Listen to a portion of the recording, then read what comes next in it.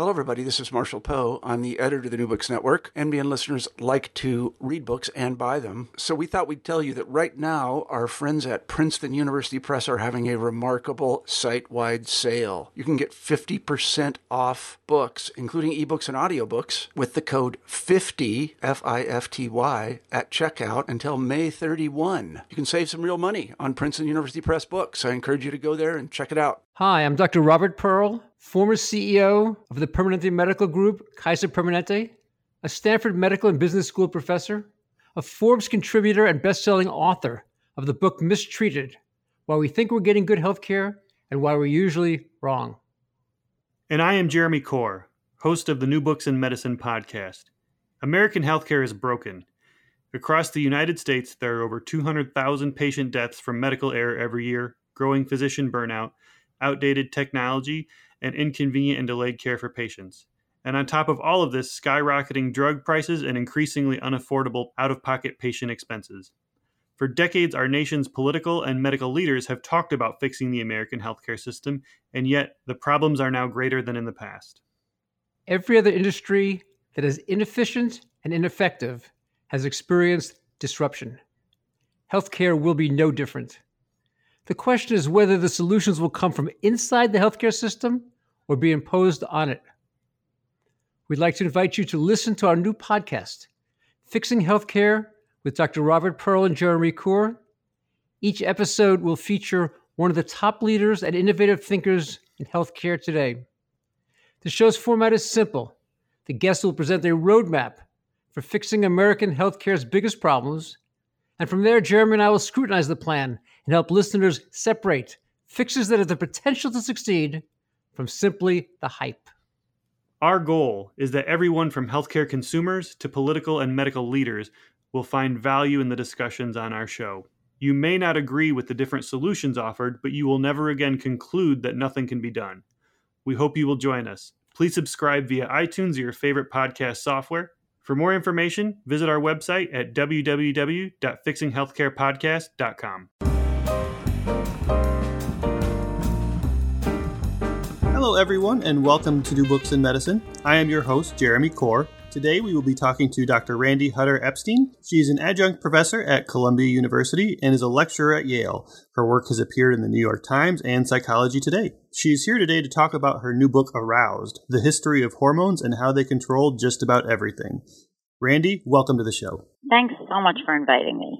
I wonder if you could begin by telling us a little bit about yourself. Well, I'm an MD. I don't practice medicine. I write about medicine, and I teach medical writing, and I particularly like to research areas of what I call those overlaps between science and society. So I'm fascinated by new research findings, and I'm fascinated by advances in medicine, but I'm really interested in the why. Why did we choose this path and not that one? Why did we interpret the data this way and not that way? So we can look back in the past sometimes, we can see things in the past in hindsight much better than we see things now. So if we look at things in the past, we can look at things that were done and say, the data was there, but they just interpreted in what now we'd say is a weird way and then went off in the wrong direction. So it's not just the data, it's how we interpret it and what we do with it. So what inspired you to write Aroused? What inspired me to write Aroused was that after years of delving into medical archives and newspapers, speaking to endocrinologists, speaking to a lot of patients, I realized that there's a lot of confusion when we hear about hormones. And I wanted to set the record straight. I wanted to make a distinction between some of the fabulous advances that have gone on in the last century. And there have been phenomenal advances, but yet there's been some ridiculous, outrageous claims. So I'm hoping that at the end of the book, my readers will be able to say, okay, that's kind of hogwash, but wow, I really respect that endocrinologists are able to do this or that now. So, to your point, what exactly are hormones and what are they discovered? Can you give our listeners some background for the rest of our conversation? Sure. Hormones, it's a really simple definition. The definition of a hormone is just this.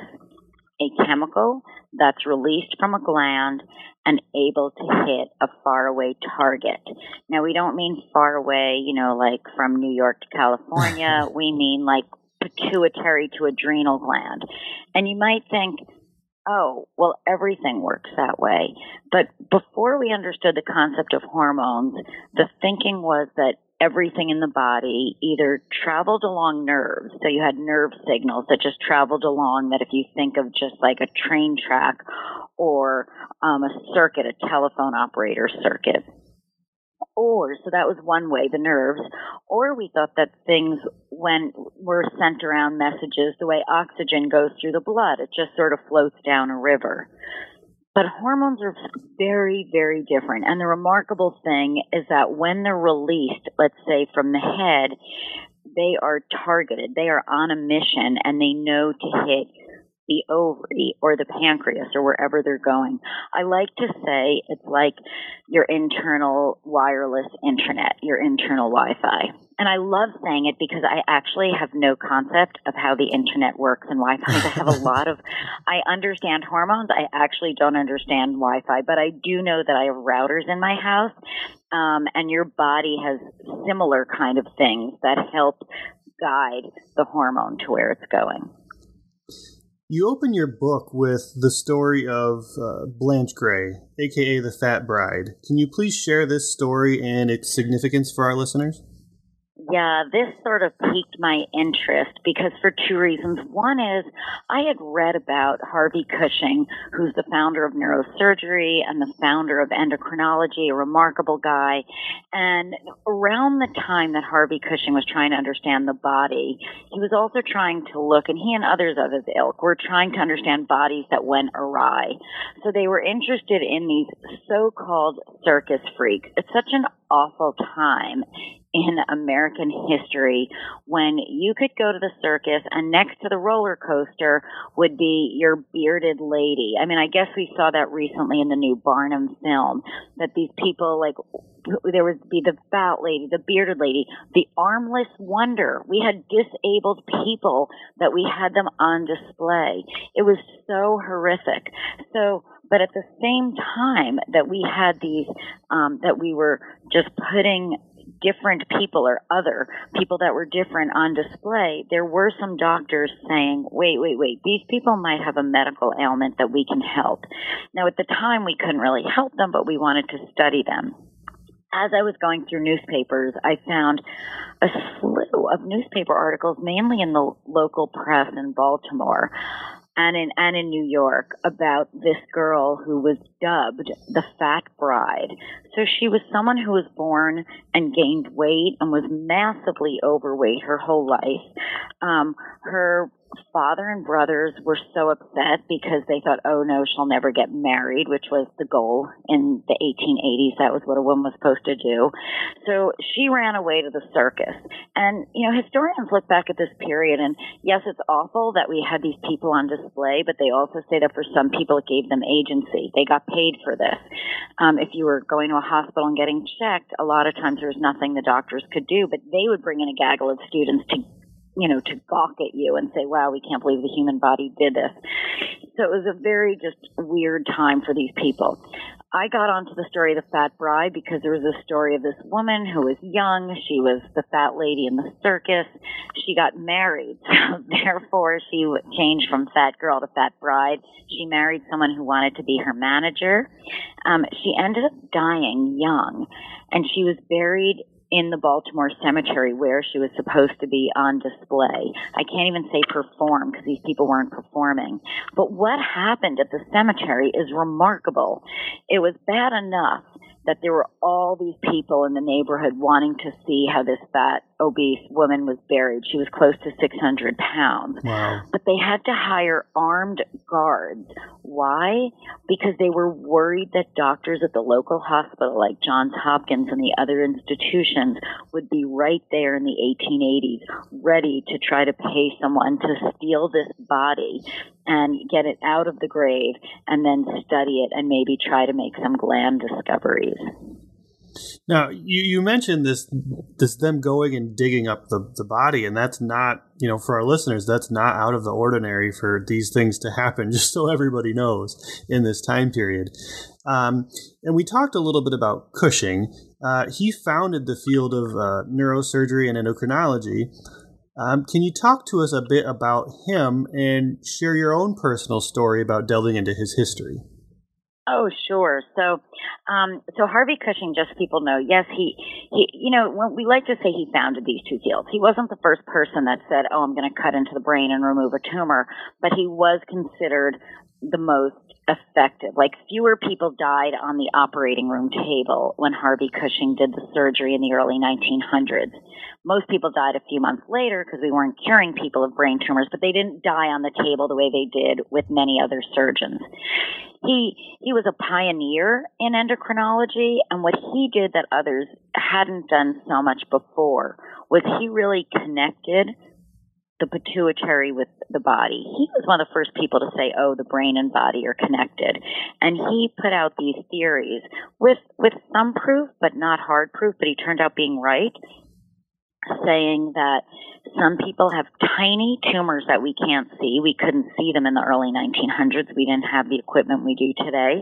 Some people have tiny tumors, he said, in the pituitary that then, because of those hormone issues in the brain, will then just set off this whole cascade of hormone imbalances and make them look like what we think of as these so-called circus freaks. So he was saying the bearded lady should not just be sitting there in the circus. She likely has a pituitary issue, or she has something with her adrenal gland. And he was right. We couldn't really do anything to help them at that time, but he was really on the right path. So that was his remarkable experience. My brush with history is that I teach at Yale, and Yale happens to be the recipient of Harvey Cushing's brain collection. So in those days in the early 1900s, I mean, I guess he sort of asked permission from the families, but if someone was saving your life, you couldn't really say no to a neurosurgeon. So whenever Harvey Cushing operated on someone, he would keep a bit of their brain in a jar, and then when they died, he'd take like the rest of their brain. He did this also because one of his first experiments that one of his first operations that he wanted to do further research after, someone lost the specimen. And he was not an easygoing guy, Harvey Cushing. He was immensely talented, but he wasn't a warm and cuddly person. And the moment someone made that mistake and lost this specimen, he said, okay, from now on, I am personally keeping every single specimen under my own wraps. So he did. So he kept every chunk of brain he took out of someone in a jar. He asked friends and colleagues, send me your interesting stuff, kept that too. He amassed over 600 jarred brains by the end of his career in the 1930s. He was at Harvard at the time and assumed that Harvard was going to make it into this beautiful library or collection, which they didn't. So in a huff, when he retired, Yale said, you can come back. He had gone to undergrad there, and we'll take your jarred brains, or he brought them with him. And as things sometimes happen in academia, these jarred brains at first were not displayed beautifully in a library. They were just kind of shoved around his department and eventually got lost. And in the 1990s, some students found these brains. They didn't know what they were at first, but some students who were mucking about in the basement of the medical school dorm found jars and jars of brain bits in the corner of the basement, kind of near where they store their sleeping bags for their medical school orientation and things like that. So the first medical students to find these jarred brains were thinking, okay, this is weird. And over drinks and beers, they would sort of dare each other to go down and stare at the brains. And they actually had a poster next to these brains that we had no idea. They had no idea what they were, that just said the Brain Society. And if you could sign the poster, it proved that you snuck down into the basement in this really creepy corner. It wasn't until about 5 or 6 years later when one medical student said, maybe he was taking a medical history class and said, oh, maybe these are Harvey Cushing's brains. So anyhow, I'm not going to go through the whole story, which I have in the book, but eventually through a donation, most of these brains and their jars have now been restored, and they are beautifully displayed with gorgeous images in the Yale Medical School library. There's a whole room called the Cushing Brain Room. It's less creepy than I'm making it sound. And that room has Harvey Cushing's notes, his books, his artwork. He was also a beautiful artist. I mean, he could have been a medical illustrator on his own, if not just for doing the surgery and the endocrinology. So his drawings are there, photographs of his patients that are museum quality, and these gorgeous restored jars of brains. What I did was I found out that not all the brains have been restored. We still have about 150, maybe 200 unrestored jars of brains in their original puckered, dried out kind of way, still in the basement in that creepy corner.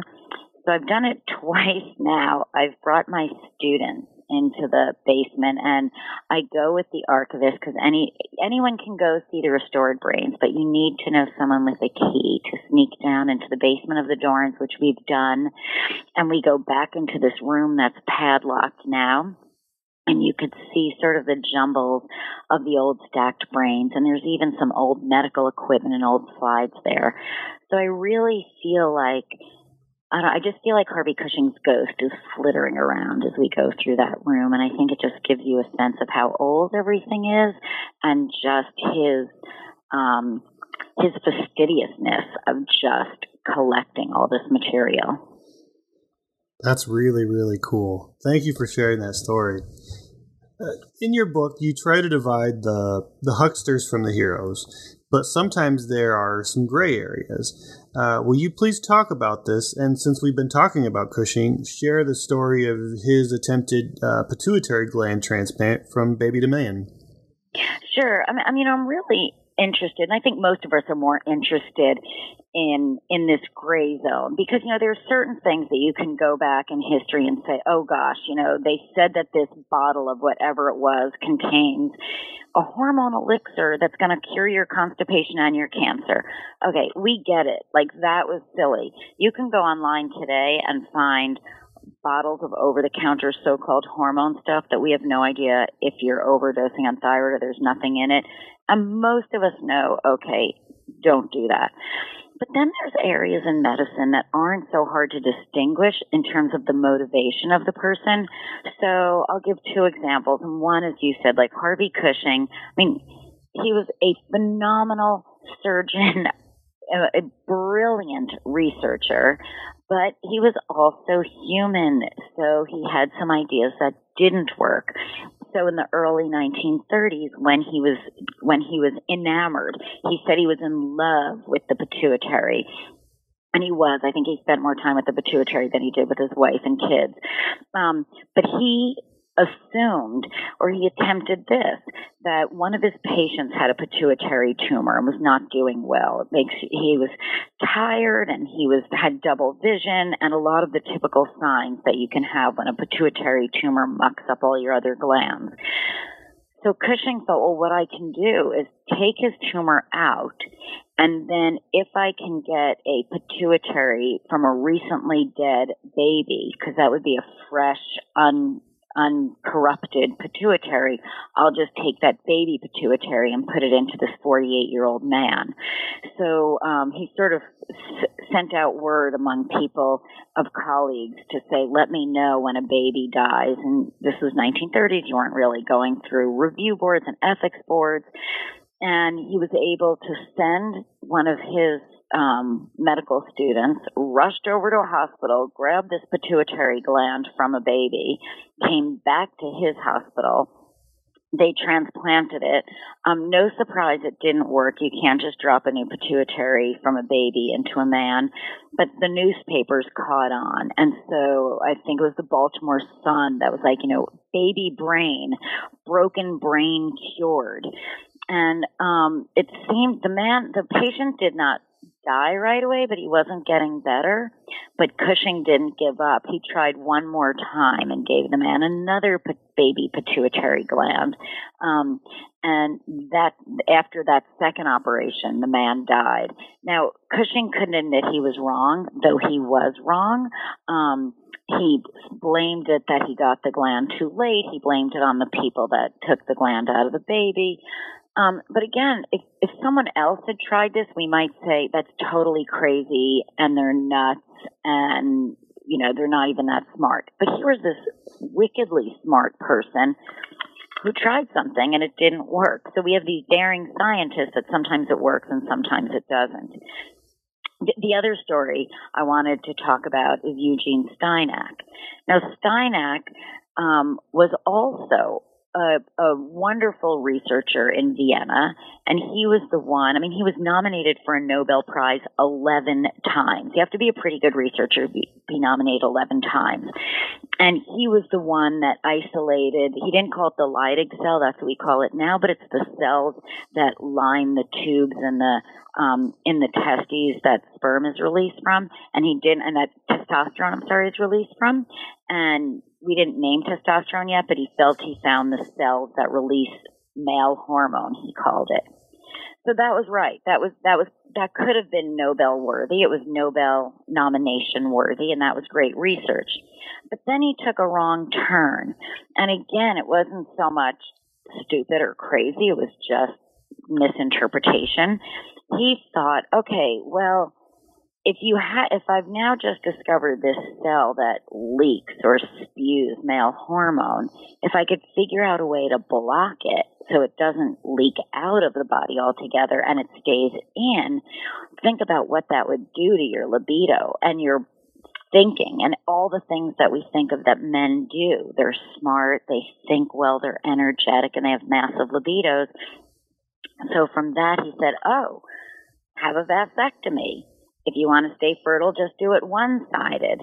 But it will definitely, my research in rats shows it will boost your libido. So I'm sure you're aware that when we come up with libido cures, people love it. They jump on that. So Freud got a vasectomy. Freud, the psychiatrist, psychoanalyst, and said he never felt better. Then Yeats, the poet, got a vasectomy and said he was writing the way he hadn't in years. And then thousands of men did it in the United States. It became so popular. Steinack's name became a verb. So it was called getting Steinacked. And he had testimonial after testimonial of men saying they never felt better. But anyhow, so the Steinacking became so popular, and it didn't fade because then men said, this doesn't make sense. It faded because we were able to isolate testosterone, and then we got into the whole testosterone gel and testosterone shots and things. But I think the Steinack story is important because it also shows the power of placebo and the power of testimonial over scientific data. And I'm sure we hear that today. Someone will say, I just got this over-the-counter medicine. My doctor's really not thrilled with it, but everyone I know, it makes them feel better. Mm-hmm. So it's sort of, I think we just keep having the same issues with data versus science and what's right and how we interpret things. It kind of that's how we sort of bump along in the progress of medicine. So to kind of stay on the topic of libido and love and everything like that, what's the deal with oxytocin? Is it the love drug? Is there any truth to that? What do we know about it? This is what we know. So we know that if you go online, you can buy sprays that claim to have oxytocin. And you can buy that. I'm not saying they work, but I'm saying it's out there and you could spray around and have people love you. There have been TED Talks about that. But that's kind of cockamamie. But things just don't come out of thin air. It's not like we're selling like other potions. Like they all come from a seed of truth. So what is the truth? So oxytocin, we've known for a while, is the hormone that when you're giving birth, it's the one that squeezes the uterus so the baby comes out. It's also the hormone that you need to get your milk flowing. That we've known for a while. Then we did some remarkable studies in the 1950s where one doctor was wondering, he was an animal researcher, is there a hormone? Is there a chemical for mother-baby bonding? What makes a mother rat love her newborn rat, but she won't, if she's not giving birth, she's not going to cuddle someone else's stranger rat. So I go into the details in my book, but just to say that some really odd studies and wonderful studies where a doctor blocked oxytocin in the brain of rats and then goats, and those pregnant rats and pregnant goats, when they gave birth, they headbutted. They pushed away their newborns. So without oxytocin, there was no love for the newborn. And they also did the other thing. They took virgin rats that normally would have nothing to do with baby rats, and they injected into their brains oxytocin, and they started putting their breasts out for these babies to nuzzle on, and they started cuddling foreign babies, not their own. So that sort of started to look at, wow, oxytocin is a hormone that's very important in those moments of birth, not just for getting the baby out, but for having a mother feed and nurture the baby. Given those seeds of what oxytocin does, there has been extrapolations and recent research into, is it the trust hormone? Is it a hormone that we can add to ourselves so that we can be more empathetic and people can love us? Here's the issue. The big question is, most of this is sort of hogwash, and some of this is the issue. There might be something to it, but smelling oxytocin or rubbing it on you or having an oxytocin piece of candy is very different from what the animal studies when we injected it right into the brain. So we're not quite sure. Someone gave me what tasted kind of like a lifesaver and said there was oxytocin in it and I should feel bonded to the people around me. I'm not really sure how much of, even if there were oxytocin in it, how much was actually going into my brain where I would need it to alter my trust and empathy.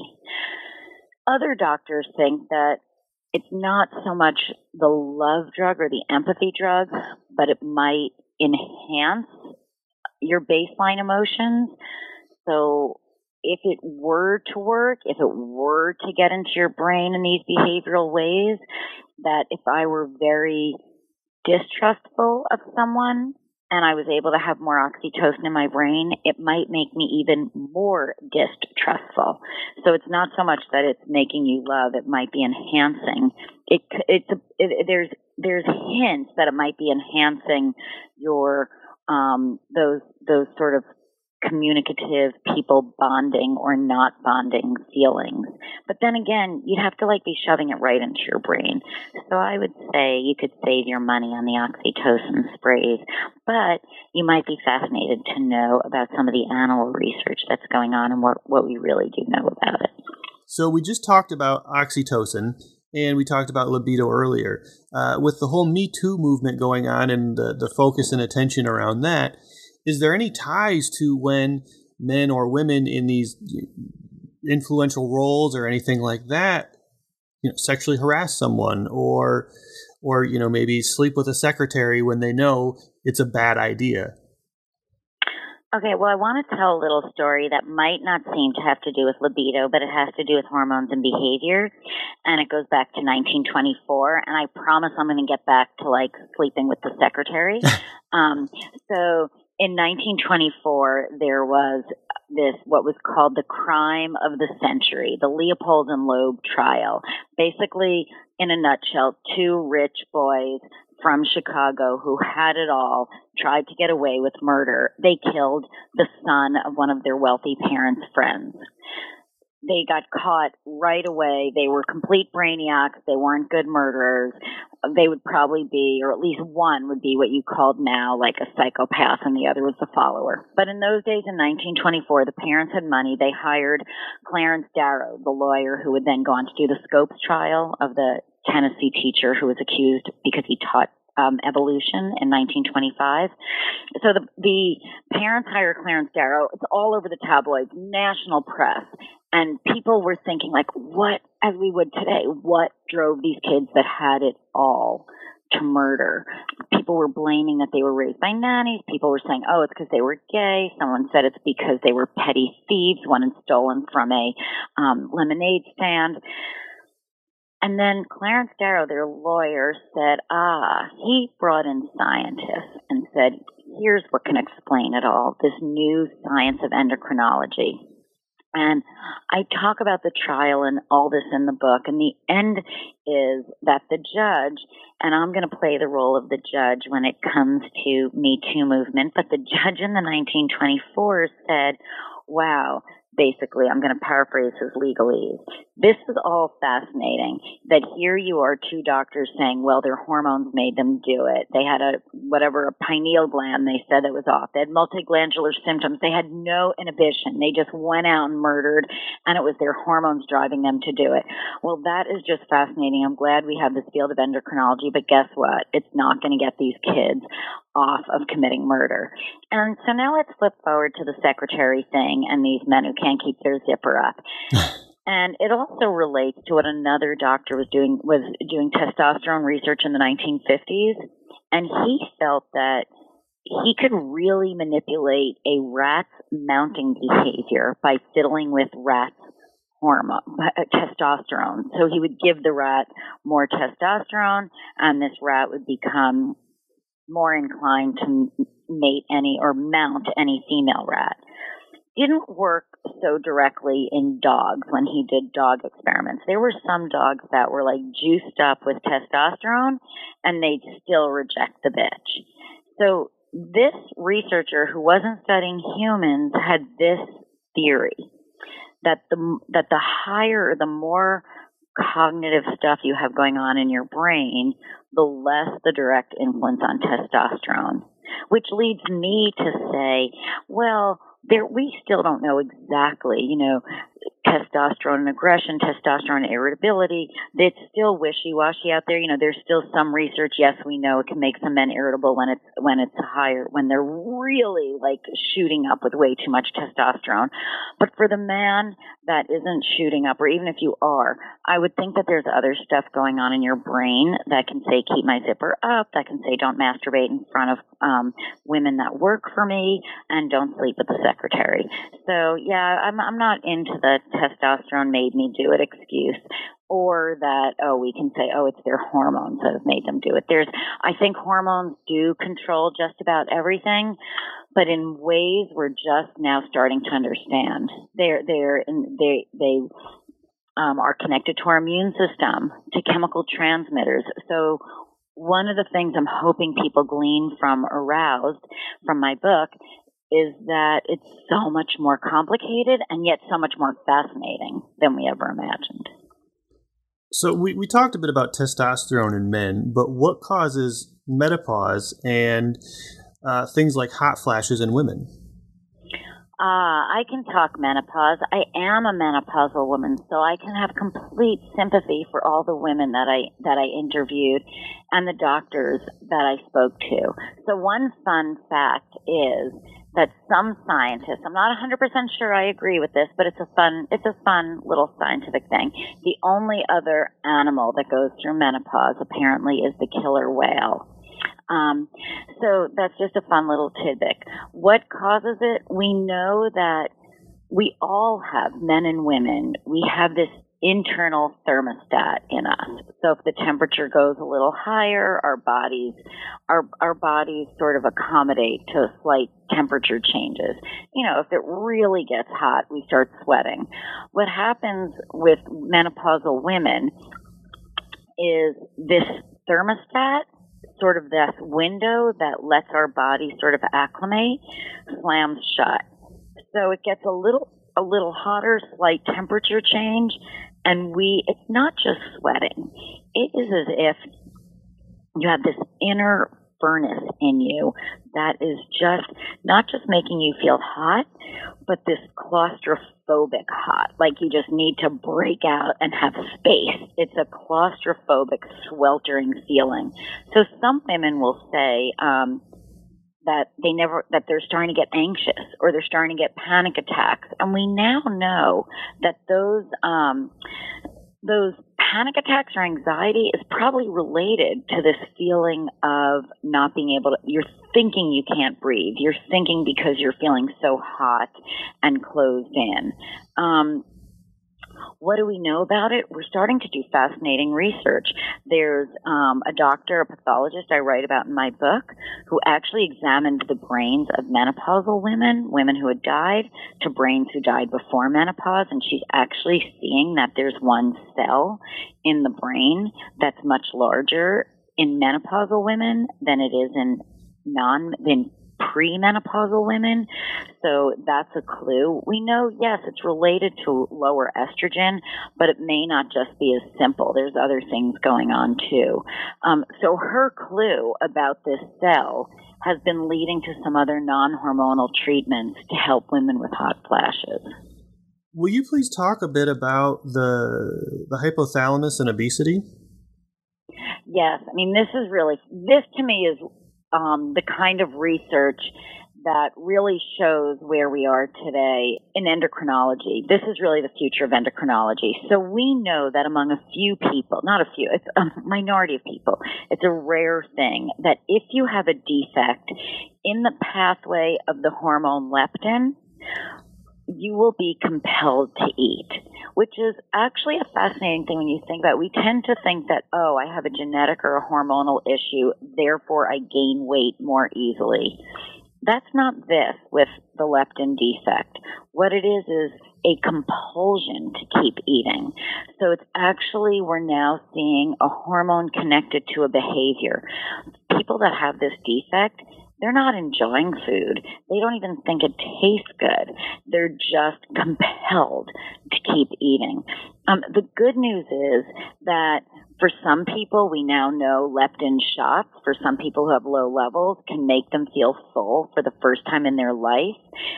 They take off the weight. They actually enjoy food, and they're not obsessed with this feeling that they have to keep eating.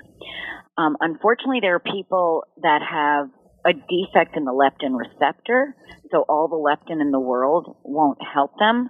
But we are coming up with new drugs in the pipeline that help at the receptor level and help at a different point of the pathway. And so to me, that's fascinating in understanding, yes, why we eat, but it's also how hormones, if you look at the broader picture, affect behavior. And that said, I wouldn't recommend that people go out and buy a leptin diet book because, again, like all things in endocrinology, once there's this seed of wonderful truth, there's someone willing to grab on and make a lot of money. So, unfortunately, there is no cure-all diet that's going to, fiddle with your hormones and make it so you're less hungry all the time. Probably along the lines of eating healthy, that might help. We also do not have a diet pill for all of us to say, okay, can you make it so I'm less hungry? Because I think the issue with that is a lot of us eat not just because we're hungry. We eat for other reasons. We eat because, I'm going to be on the radio today, so sure, I'll go out and get ice cream last night because that'll make me feel good. Doesn't matter if we're hungry or not. So for many of us, there's other things going on. There's social factors other than hormones. But that's not to discount this amazing research that is going on now in terms of appetite and hormones. What would you say is the most pivotal event in the history of endocrinology? Okay, that's an easy question for me. Sometimes when I'm researching something, I'm like, wow, there's so many things I want to talk about. But when it comes to the history of endocrinology, there's one pivotal event, and that is the creation of the technique of radioimmunoassay. And this was the first technique that allowed us in the middle of the 20th century to measure hormones for the first time. So consider this. Before Rosalind Yalow and Solomon Bersin, two researchers in the Bronx, came up with this technique to measure hormones, before them, we didn't measure hormones at all. So in the 1950s, even in the early 1960s, they had the technique, but it wasn't widespread. If you were a kid in 1959 who was way too short, or if you were a girl that had too much hair on your face in places you shouldn't, and you went to the doctor, they would look at you and they would say, oh, maybe it's a cortisol issue. Maybe you have Cushing's disease. Maybe you have growth hormone deficiency. But they didn't measure it at all. Not at all. There was no like a little lower, a little higher. It was complete guesswork. After these two researchers, and Rosalind Yalow won the Nobel Prize for this, Solomon Bersin had already died. That's why he didn't get it. After these two researchers, we could measure, invented their technique. We could measure hormones down to the billionth, that's with a B, billionth of a gram. So that's like 1 grain of salt in the ocean. And so we could, for the first time, if you went to a doctor, they would measure your hormones, and they started to figure out what the norms are, and they could monitor. And the thing that's fascinating is, it didn't just revolutionize, and I really cringe at using the word revolutionize because we say it all the time for any advance. This was revolutionary, and it didn't just revolutionize the field of endocrinology, but really all medicine in the 20th century. We would not have been able to pinpoint the HIV virus and have for AIDS if it weren't for these techniques of radioimmunoassay. There'd be no fertility business. There'd be no drug monitoring. Anything that we used to think was too scarce to measure, we're able to measure now.